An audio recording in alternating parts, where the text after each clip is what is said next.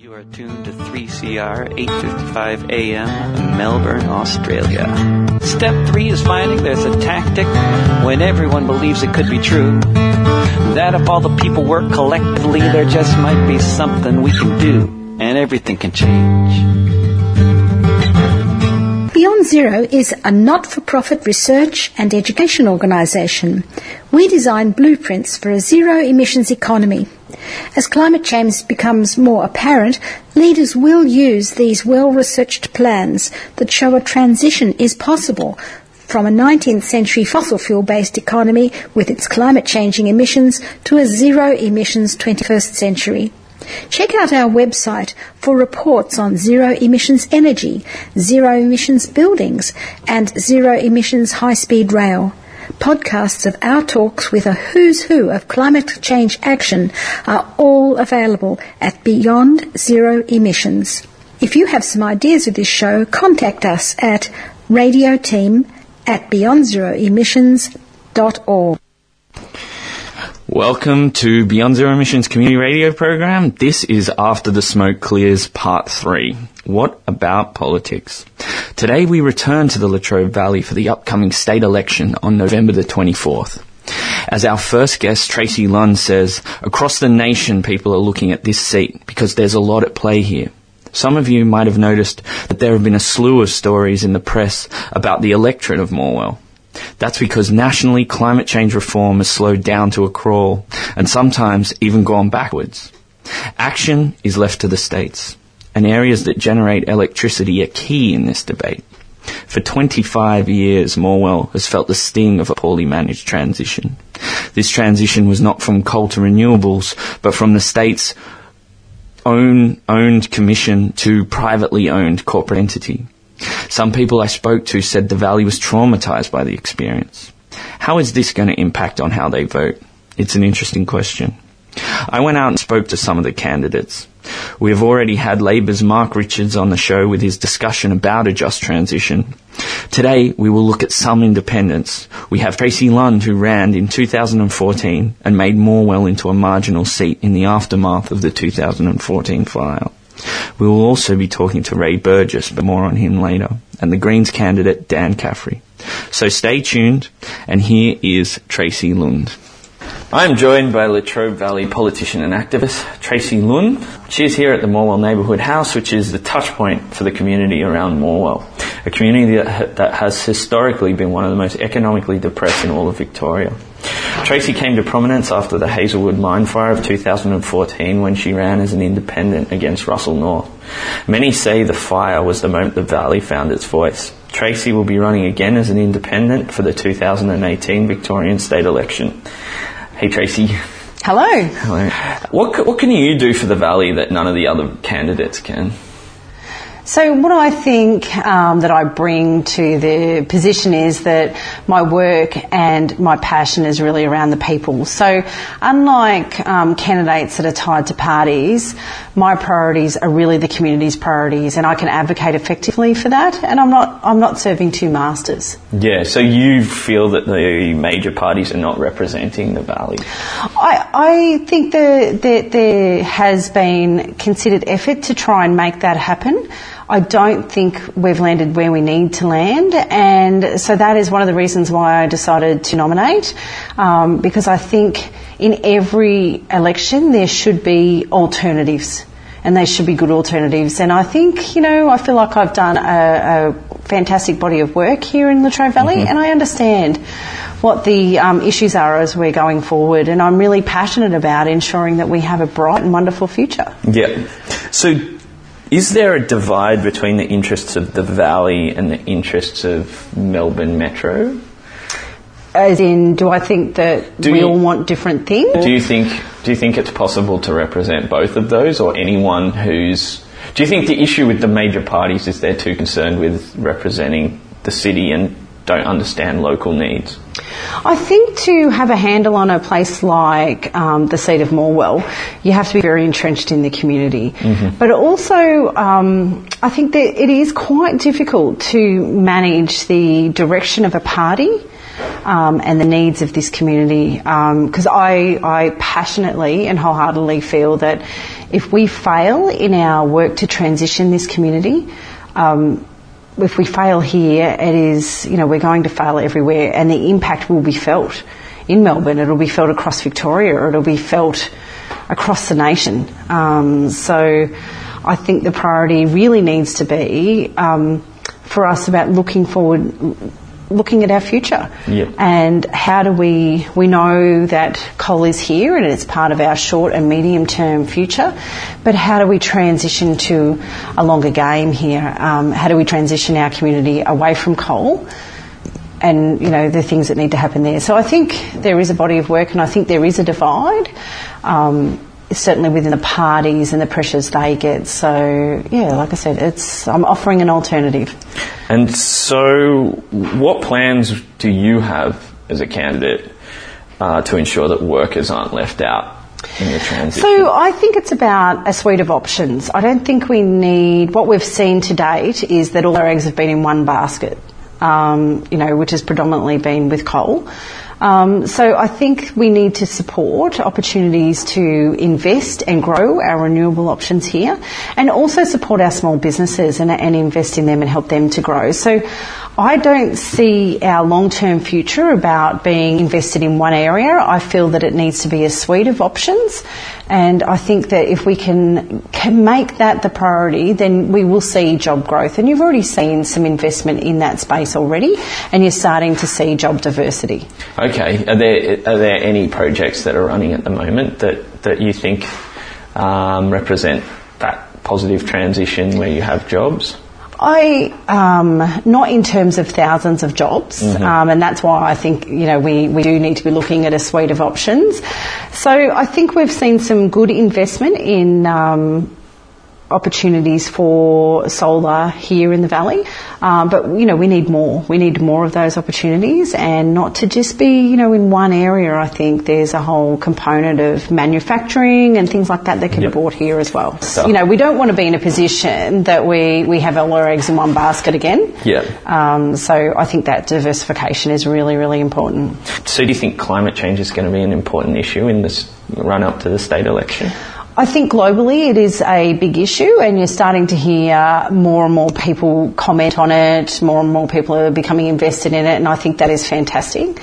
But I think for our little community here, it is still a conversation that is a bit of a struggle. But that doesn't mean we can't have it, and it doesn't mean that we can't have people that are invested in really looking at that. And I think as we go forward, more and more people are looking at the future, and they are looking at, where are we going to be in 5, 10, 15 years with our children, our grandchildren. And I think that there is a conversation about really looking at people that are prepared to make the tough decisions now for future generations. And so that is something that I'm passionate about, and I think it is something that is bubbling away on the ground. So you spoke about transition away from, there still being a future for coal in the short to medium term. What does that mean? So what I believe is that you can't switch one off and turn the other one on. We're not ready for that. We haven't set up the infrastructure for that to happen. And then while at the moment that we have, federal governments that aren't supporting the transition and not putting in policies in place that we can actually, drive forward, I think we are behind. So when I say short to medium term, my understanding is the companies have already given close dates. So that's where, we might have 10, maybe 20 years, and it might be less than that. It might be 5 years. I don't think anyone can magically, tell us an exact date. So that's why I see it as part of our short and medium term. But I don't feel that it will be part of our long-term future. So how are the Greens seen in the valley? So I think there's a perception in the valley that the Greens are city-centric, and that they might come out with policies and that really aren't reflective of the needs of the community of Latrobe Valley, and that in some cases are detrimental. to those needs. So I think, for me, a lot of this is about really having good relationships with people and good understanding of platforms people are coming from, and trying to integrate all of those together. Yeah.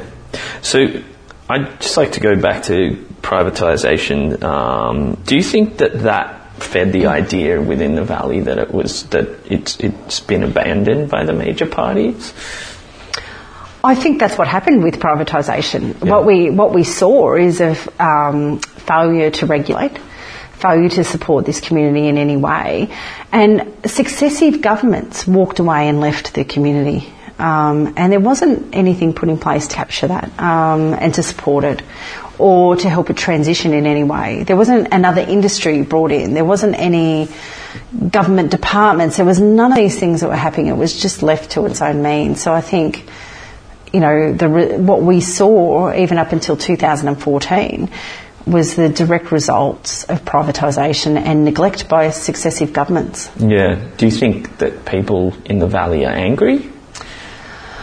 I wouldn't say angry. I don't feel anger is part of it, but I think that there's a realisation since 2014 that maybe we haven't been looked after, and we don't have to keep suffering the consequences of successive governments' failures anymore, that we actually have some power ourselves. And what I think we saw in 2014 when the seat was made marginal was the first time this community had an opportunity to push back with its vote and say, we're not putting up with this anymore. And we all know that a marginal seat matters. That's where you see investments come in, you see, politicians of all persuasion really looking at the seat and looking at how they can invest or how they can do better. And I passionately believe that is a really important thing for Morwell as we go into the 2018 election. Oh, great. So my experience is that you arrive here in the Valley, and as an outsider, there seems to be an official like a welcoming party. So there seems to be a lot of places that you touch on first, and there's very well equipped to deal with the media, and they speak very eloquently. But it seems to me that below that surface level, there seems to be people that are you were less inclined to use the word angry, but kind of disillusioned with politics and sick of it. Absolutely. Yeah. I don't think anger is quite the right word, but there is a disillusionment with what has been delivered to the Valley. But there's also an understanding that we have power. This should be the most powerful seat in the state. And I've said this a number of times. This seat has powered the entire state and two others. So when I feel the change has been in 2014, what I think we were seeing is that people were angry after the mine fire. They were frustrated, and they really didn't know, where to from here. It felt like it was never going to change. And I think in 2014, when the seat became marginal, that's when we saw a change in the community. Many in the community now see this seat as an opportunity, and they feel like they've got a voice. They feel like they can actually push back and demand things now that perhaps they didn't have the voice or the opportunity to do before. And they know that their vote is powerful. Yeah. And you can see that everywhere you look here. You can see, there's politicians of all persuasion come in and out of this seat all the time. Yeah. And previous to 2014, it really didn't get a look in from either side of government. Yeah. But now it matters. Yeah. And I would say, I might be reaching far here, but I would actually say that across the nation, people are looking at this seat because, there's a lot at play here. Like we discussed earlier, the politics are very dynamic. And they're going to really shape where we go in the Valley over the future, and certainly in the short to medium term. But we've also got, we've got an industrial heartland that has to transition. This is playing out across communities, across the nation. So I do believe that Morwell, the seat of Morwell, is really sort of, the seat that everyone's looking at going, how are you doing this? What are you doing? Because we're going to see other places follow suit. Great. Well, Tracy, best of luck with the election, and thank you for your time. No worries. Thanks, Kurt. Thanks. Cyclones is pretty grim. Shock fires, bleaching, Human-induced climate change. Do you ever feel like just switching off? Well, don't. Switch on to Beyond Zero Emissions Community Radio Show every Monday at 5 p.m. on 3CR and beat the doom and gloom to find out the latest actions and research in your community. VZE Radio at 5 p.m. on Monday. Turn the tide, literally. You're listening to 3CR Radio. A quick note. We here at BZE Community Radio try to give each side of politics an even chance to explain their position. I tried multiple times to get the Nationals' Morwell nominee, Sheridan Bond, and the Liberal nominee, Dale Harriman, onto this show. Both have stated that they will build a new coal-fired power station if elected, and both declined my offer to interview. Our next guest, Ray Burgess, could be a controversial choice for some listeners. Ray is sceptical about climate change and believes that a new coal-fired power station is required in the Valley. We decided that Ray was an important voice to include on the program because he represents a portion of the electorate that don't believe in climate change. These are people we need to engage with rather than shut out because they vote. Our CEO at a recent launch of Electrifying Industry said, "As the climate change continues to escalate, so too does the importance of sharing knowledge across sectors and networks, finding common ground and identifying new areas of opportunity." Having said that, I want to re-emphasize that we here at BZE do believe that climate change represents an impending threat to humanity. I have read the IPCC summary and can attest to its conclusions. They are compelling. The report states, there is a very high confidence in continued substantial increases in projected mean, maximum and minimum temperatures, projected in line with our understanding of the effects of further increases in greenhouse gas concentrations. In other words, man-made climate change is very real. I will include on the show notes a link to what this means for the future of Gippsland and Morwell in particular. It's the usual suspects. More frequent extreme weather events, lower rainfall, more fires, higher sea levels. This would make life harder for local farmers and a population that has already suffered immensely due to the fire in 2014.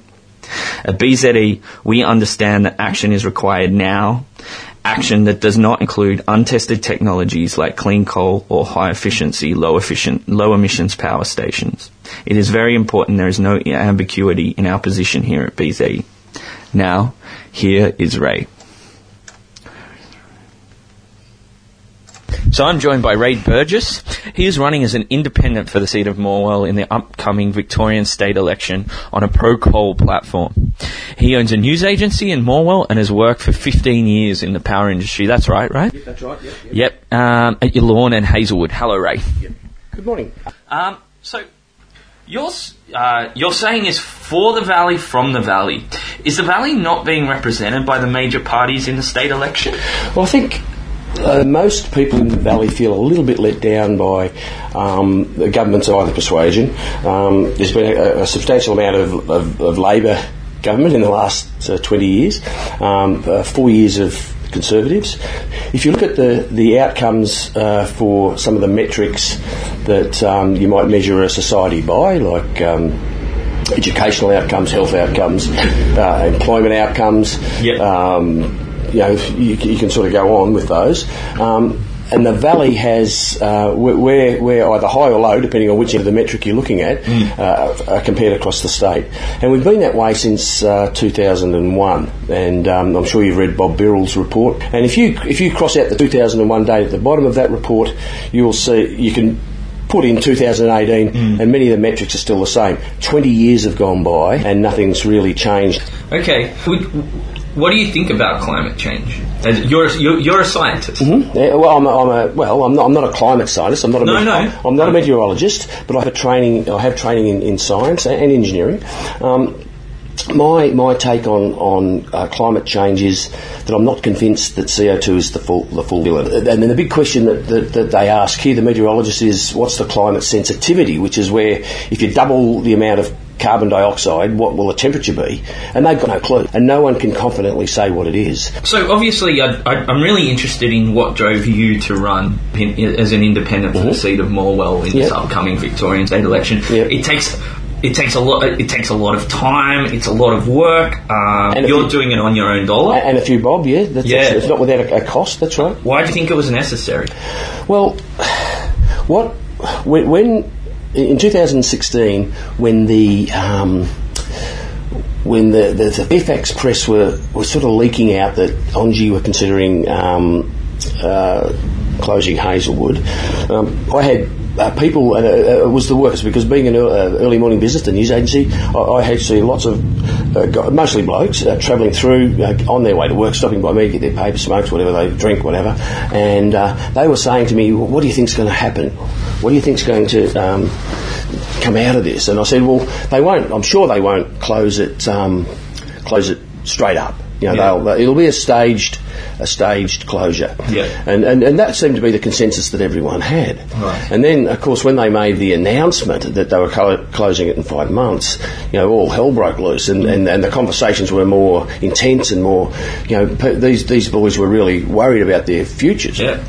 And their comment to me is, who's talking for us? Who's speaking up for us? Right. And I think they felt that their union wasn't doing it. No one was speaking from hang on, coal's what we need. So these guys were coming to me, and I'm thinking, no one is talking for us. No one is speaking from that perspective. Let's shut the power station, and move on.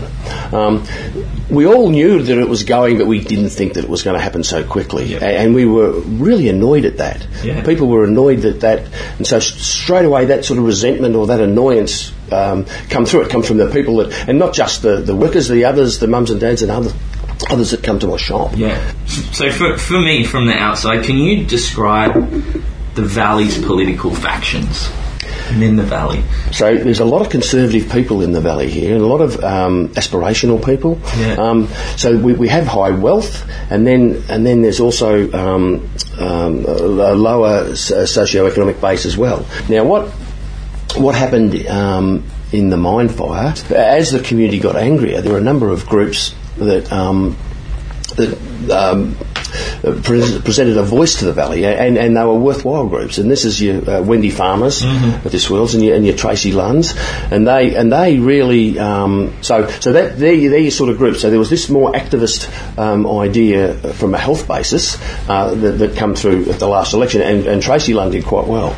Yeah, and there was a lot of people that supported her at that election. Yeah, okay. And do you think that activist portion represents like a small minority within the community? No, I think there's an activist portion in all of us. Yeah.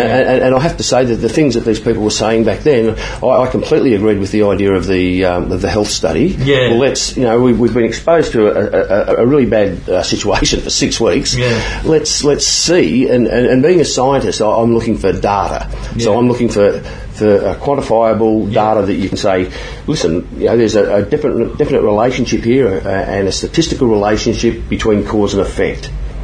And this is the same sort of idea that drives my idea on climate change and CO2.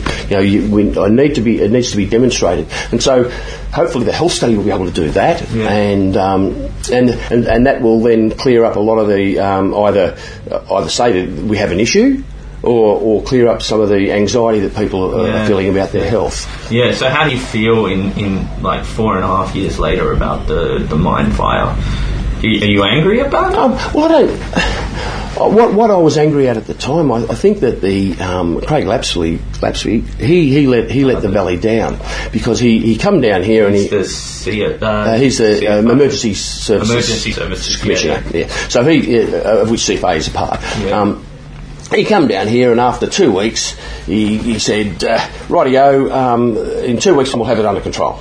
Then another 2 weeks went by, and another 2 weeks of getting covered in smoke and dust went by, and all right, then in another 2 weeks, and this went on for I think three or four cycles, three cycles, and so we lost faith in the ability of these people to tell us what was going on, and so people were then sceptical, and some were like really angry that, and they there was a big meeting in Kernot Hall, and we wanted some action because it wasn't very good. Yeah, I guess what's really interesting to me is that you get from the SEC days, and they seem to be like there is a real strong sense here of nostalgia for those times, right? Do you think that's accurate? It was a very patriarchal idea, organisation. Everyone that intergenerational employment there. What the SEC gave us, which sadly I think that we've lost, is a number of community service obligations, CSOs, and these are things like. The fact that there was 600 people that were with a disability that were employed across the SEC. Now, these people probably wouldn't be in regular employment, but we found a role for them, and they were worthy employees, and they had their self-respect because they had a pay packet, and they spent their money. So that was one thing. A bloody-minded corporate privatised entity not interested in that. No. And so that was something that people were sad that left. If you looked at Mall in the Valley in the 70s, you could basically start up a shop. If there was a shop come available, you could start up a shop, start up a little business, and you really didn't have to do too much. You could probably do all right because there was plenty of circulating money in the local economy, because the people who earned the money on the whole spent the money, and so from that point we went from being reasonably prosperous to a region that was relatively not prosperous. And while there were people that did well, there's also some people marginalised in all of that as well. So I think that resentment is still sort of underlying. We've come a bit of a circle here, but that resentment is still underlying. We know that we can't go back. So the new valley has to be a different valley. And in one respect, Daniel Andrews is on the right track with his LVA in trying to diversify our economy. But see, the people of the valley, Kurt, want to be in charge of it. We want to be able to say, well, we want to help ourselves. We don't want some dollars thrown at us and, those poor sods in the valley, look, they're still going no good, we'll throw a few more dollars at them, that'll cheer them up. Yeah. We don't want that. The valley wants to take control of its own destiny. Yeah. And at the moment, what's happening, what I can see, it's all part of what's driven me, is that the valley's not in charge of its destiny. It's very much in the political cycles. Kurt, vote for me and I'll give you 50 solid jobs in a hub. Vote for me and I'll cut your train travelling times to Melbourne by. Vote for me and I'll increase the number of nurses in the emergency and so what happens is the politicians go back to Spring Street and their accountability is not there. Yeah. So that is a powerful driver of the valley, and I think that's why so many independents have put their hands up, and one of the drivers that people are disenfranchised with the major parties. So I mean, I look at the valley and I look at the kind of the unemployment rate. And I look at statistics about how this leads to elevated social issues like alcoholism and drug abuse and crime rates, but I don't think domestic violence. Yeah. I don't think they capture the mood. I see the valley as referred to all the time when I go around as a proud place. It's a very proud place, and I think pride can crystallise into anger quite quickly. Do you think that's happening here? Yeah, it's a fair observation. Pride can crystallise. I think pride crystallises into anger when you're feeling that you're not being respected, and I don't think the people in the valley feels that they've had the respect that from central government, and so it's those people down in Spring Street, those people in Melbourne, it's those people in Northcote and Brunswick that are making decisions about our future. And so if you talk to locals about coal, for example, and they'll say to you, and this is mums and dads and pops, workers, they'll say, I don't get why we can send coal to China, Japan and India, and we've got a world-class resource of coal here, and we can't use our coal to help ourselves, and the valley's stuffed. Everyone to a person will say that to me. And I had many people coming up to me and saying, well, I'm going to vote for you. I had one this morning that says, well, I'm doing a postal vote, can I bring it in, can you show me how to vote? I said, of course, I can't show you how to vote, but but that's the level that she, because she had quite clearly not voted for an independent before. She would vote for her Labor or her Conservatives or whoever she voted for, but she was making the point that she wanted that different voice to speak for her. That's interesting. That is interesting. Can the Valley really trust foreign business? Now, to have the Valley's interested. I think this is a big question, and this is and I have to say that I never really agreed with the privatisation of the SEC. And I'm thinking essential government services is one that, and I had lots of discussions with my economist friends about this. But I think in the electrical industry, we're going to have to go back to some sort of centralised idea of it. So, would you describe your typical supporter, like people that are your base? The people that would support me are certainly all the workers. It's what they tell me. It's the average person that comes in off the street. They congratulate me. It's the older folk, the ones, and I think when you say nostalgia, the older ones have an idea of the valley of how it was. Kurt, we're not going to go back to how it was. And so while they have that idea, they can see that I represent some of the values that were presented then, and it's that value idea, that idea of what they think that I believe in, and I do believe in, that lines up with them. So they're the folk. It's older people, not so much the young ones. My business is in a younger demographic, but most of the older folk have a common sense idea of it. They get the impracticality of renewable energy. Do you reckon the air's clearer since Hazelwood closed? No, I don't think that's a factor. Okay. You might like to do some research on air quality in the valley and about air quality in Melbourne and comparing it. So I'm not an overexploiter of the environment, but I am a supporter of people having jobs and self-respect. And money and being proud and being able to come and spend their money and be part of the community. Okay. That's what I'm for. Okay. Well, thank you so much for taking your time out and chatting to me. Right? I know it's not your traditional media outlet. So I am joined by Dan Caffrey, who is perhaps the most beleaguered minority here in the Latrobe Valley, a member of the Greens Party. In fact, he is the Greens candidate, or up for pre-selection, for Morwell and the Victorian state election. Dan is a teacher in Traralgon and a key member of the Latrobe Valley Sustainability Group. Hello, Dan. Hi. So can you describe what Greens membership is like in the Latrobe Valley? The Greens membership is pretty sparse. Actual members in the seat of Morwell, I think, is about 8. So compared to probably there's only one other electorate, that'd be centred on Mildura, probably the Mallee electorate, that receives less Green votes than what we do here on most elections.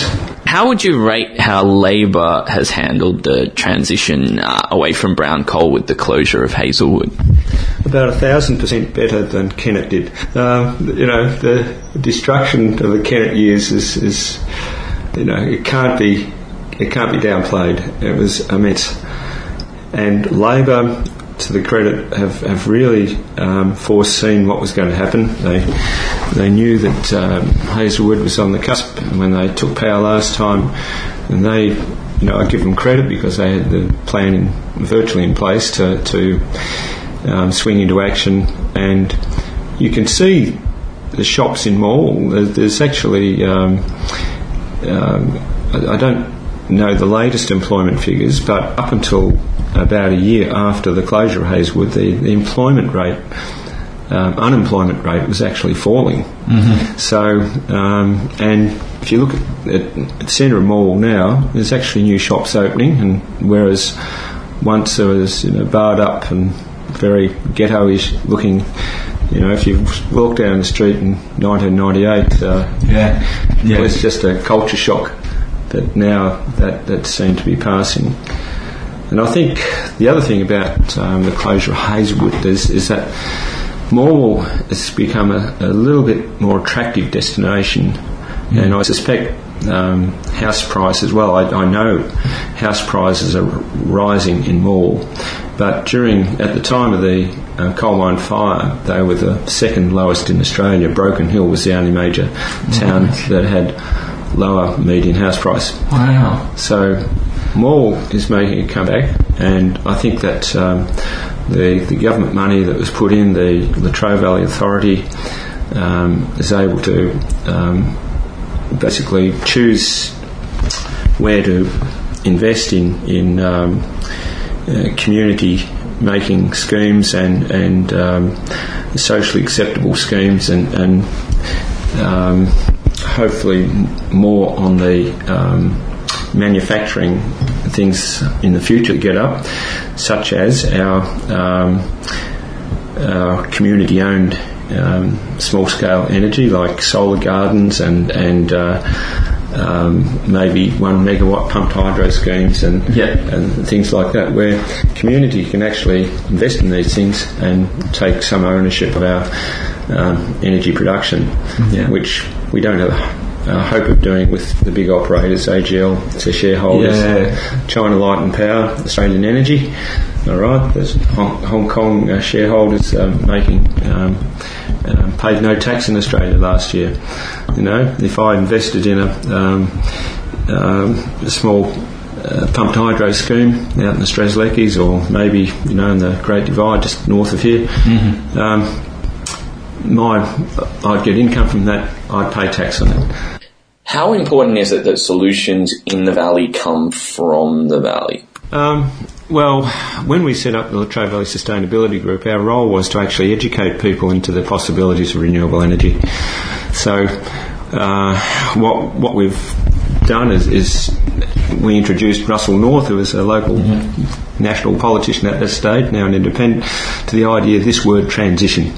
And back in 2010, and we were happy for him to steal that word from us and get people talking about that. So it's like, rotting the rotten core out and eating them from inside, this idea that coal can go on and be our eternal salvation forever. And I think it's important for people like us to be actually chipping away all the time, and eventually people start to engage us and debate us, and it's that process of finally winning over the masses. And I think things like we see the Great Barrier Reef absolutely crushed, and the drought east of here. If you go further east, and family's still got a farm near Maffra, it's dust. Middle of winter, and you can kick dust out from the driveway. So that is, and this is record-breaking droughts, record-breaking dryness 2 years in a row, and so over winter. So this was predicted. Dr. Graham Pearman of the CSIRO Atmospheric Physics Division back in 1996 told John Howard that, predicted all this. He predicted the mega fires, and now it's happening. I think people, especially country people, are taking another. They're accepting climate change a lot more now. They're not believing what the Nationals tell them. And one of the things I'm going to raise in this coming election is that, well, what is the Liberals and Nationals' policy on climate change? What is it? The issue within the valley for the Greens is historically they've been seen as an anti-development, anti-coal party that represents inner city priorities and have been quite deaf to the working class in the Latrobe Valley. Do you think the Greens will ever have to moderate their platform? I see that happening. I mean, we've get rightly accused of wanting to shut down the power stations, the coal-fired power stations. We wrongly get accused of trying to throw 1,000 people out of work with Australian paper. The Greens forestry policy is very fair and equitable about that issue, and basically what the Greens are saying now is we can replace the wood supply, because the issue really is the native forest logging. And another of these destructive things that Kennett's legacy left us was with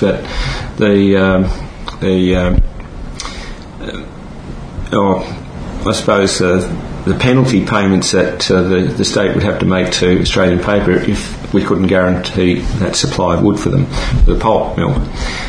I think I'd like to just mention also with the Greens relating to country people, if it wasn't for the Greens, we'd have fracking on the farmland now. We'd have, big pipes joining up properties and cutting through people's boundary, polluting their water, massive earthworks and all that type of stuff, making many farms unfarmable, putting neighbour against neighbour. I was part of the Lock the Gate surveys, went around to the farms and country people. We know that 1 in 10, because 9 in 10 farmers and country people said, rejected absolutely the gas companies coming in. But 1 in 10 said they would be okay with that. So, if the Nationals get back in, the first thing they will do is to allow drilling for supposedly conventional drilling, but we know that there's no conventional gas left in Victoria. I think that's just a short and thin end of the wedge to getting into fracking again, or fracking unconventional drilling operations. With the Green support, they're able to get the fracking ban. So, country people have got to give us credit for that. Maybe a bit more about trying to win over more voters, the industrial side, but certainly we've still got our problems with that. But I think that the Greens supporting taking a strong stand on the casualisation of the workforce. Fair days, pay for a fair day's work has never been as prevalent now. We've got cuts in penalty rates for not only coal workers but all sorts of people in service industries and retail and all that type of stuff. The Greens have got the best policies, most equitable type of solutions there. Collective bargaining and all of those things that guarantee people's rights and sick pay, and there's people that work for some of the contractors that run the Yulon mine, for example, and they're virtually on a standby basis. They're casual. I think they get paid super, but no holiday pay. They're afraid to say no because their boss, we'll just choose someone else. There's a big supply of people probably in the 50s and 60s who had permanent jobs, and when they were young they would have worked in the SEC, don't know many other forms of occupation, and they are afraid to say no. So in the case of a friend of mine, saw him in the street one day, he looked about 20 years old, and what he did, dragging his feet, he just worked 12 hours down the mine and then 5 hours off, had to go back for another 8 hours I think. So and I said, why do you do it? It was a Saturday. He said, if I don't do it, they might ring me next. So this was never the case with the SEC. Everyone had a job. Mostly it was poorly paid work, but it gave people dignity of work. Privatisation saw the workforce of 11,000 people drop down to 3,000 over a decade. I think there's still about 2,000 people in the industry now, in the coal industry. So, but those some of those jobs, really high paid, they'll vote Nationals. Probably National to Liberals, but the rest, they really got nothing to gain by, voting for one of the right-wing parties. What do these workers that are well off actually have to gain by voting National? They probably would vote National because thinking that they might get another coal-fired power station and guarantee more work. But I think they can all see the writing on the wall, and I've had blokes from Yallourn telling me, they can't see the place staying open after 2025 or 26, and I can't either. From what the people I know that work there, it's basically falling apart. Asbestos dropping down our ceilings and all that type of stuff, and all they do is put a ropeway around it. There's nothing to stop stuff blowing up. What's really interesting is I've been talking to Mark Richards, for example, about a just transition, and looking up what a just transition is. It's quite vague when you look at Paris, the Paris Agreement. So it means different things to different people. What does a just transition mean to the Greens Party? Well, it means a rapid transition to renewable energy. So that we can guarantee affordable, cheap electricity, especially to potential manufacturers who might move here. I think renewable energy is definitely the cheapest option now. It's becoming cheaper all the time. I think by 2020 the situation is that wind plus backup power will be cheaper than what, say AGL can supply to the grid. So that's something we have to take on board. The operators of Liddell Power Station, for example, they knew that. And they're not going to kick a dead horse to try and keep it going. The other thing about a just transition is that, well, it's a little bit easier for Labor because they support the coal to hydrogen idea, and the Greens absolutely, we won't have a bar of that. We won't have a bar of carbon net. So there's potentially, certainly hundreds of jobs associated with those things that we can't back.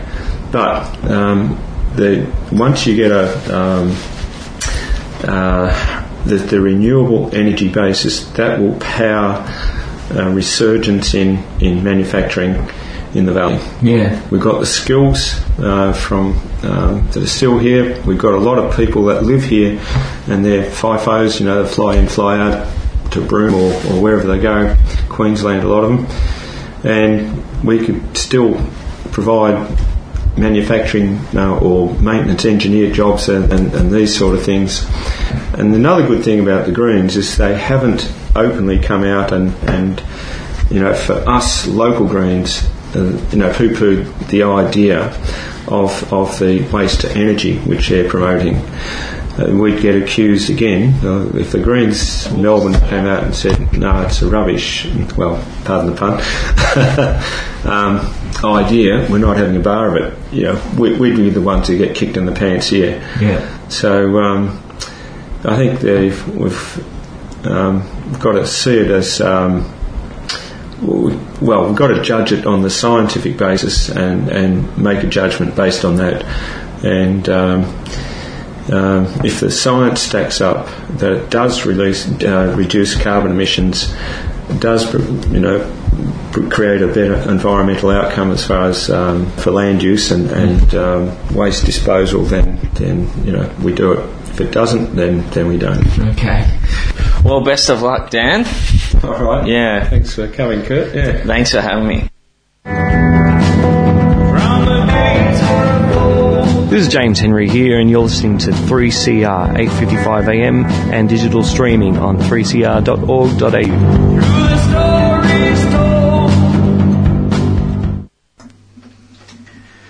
Unfortunately, that's all we have time here at BZE Community Radio. I'd like to just introduce two people that have joined the team. There is Adele, who will be the production assistant going into the end of this year and next year and going on. So hello Adele. Hi Kurt, thanks for having me. Thank you for coming in. And Julia, who will be doing social media marketing. So if you have any tweets or anything on the Facebook page or the email, our email address, you will be talking to Julia. So hello Julia. Hi Kurt. Hey. So please have a look at our website for this series. This is the third part, afterthesmokeclears.com.au. Sign up and we will be back next year for episode 4 and 5. Tune in next week for Erin's roundup of the Victorian state election, outside the electorate of Morwell, obviously.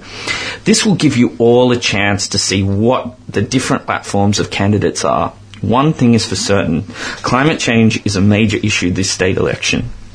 And the seat of Wentworth in New South Wales shows people are making themselves heard on the issue of climate change through the polling booth. November 24th is a rare opportunity to make politicians understand that not enough is being done to curb the effects of climate change by reducing emissions. Find out which politician is doing the most, get out there and vote accordingly. Thanks to the team, Roger, Viv, Julia, Adele and Andy, I'm Kurt Johnson. Beyond Zero Emissions is a not-for-profit research and education organisation. We design blueprints for a zero-emissions economy. As climate change action becomes an emergency, leaders will use these well-researched plans that show a transition is possible from a 19th century fossil fuel-based economy with its climate-changing emissions to a zero-emissions 21st century. Check out our website for reports on zero-emissions energy, zero-emissions exports and industry, zero-emissions transport, zero-emissions buildings, and zero-emissions land use. Podcasts of our shows contain a who's who of community action and climate solutions. They're all available on the web at bze.org.au. We'd love your ideas for this show, so contact us at radioteam@bze.org.au or even write to us, care of Radio 3CR, 21 Smith Street, Fitzroy, Victoria. You can make that attention BZE Radio.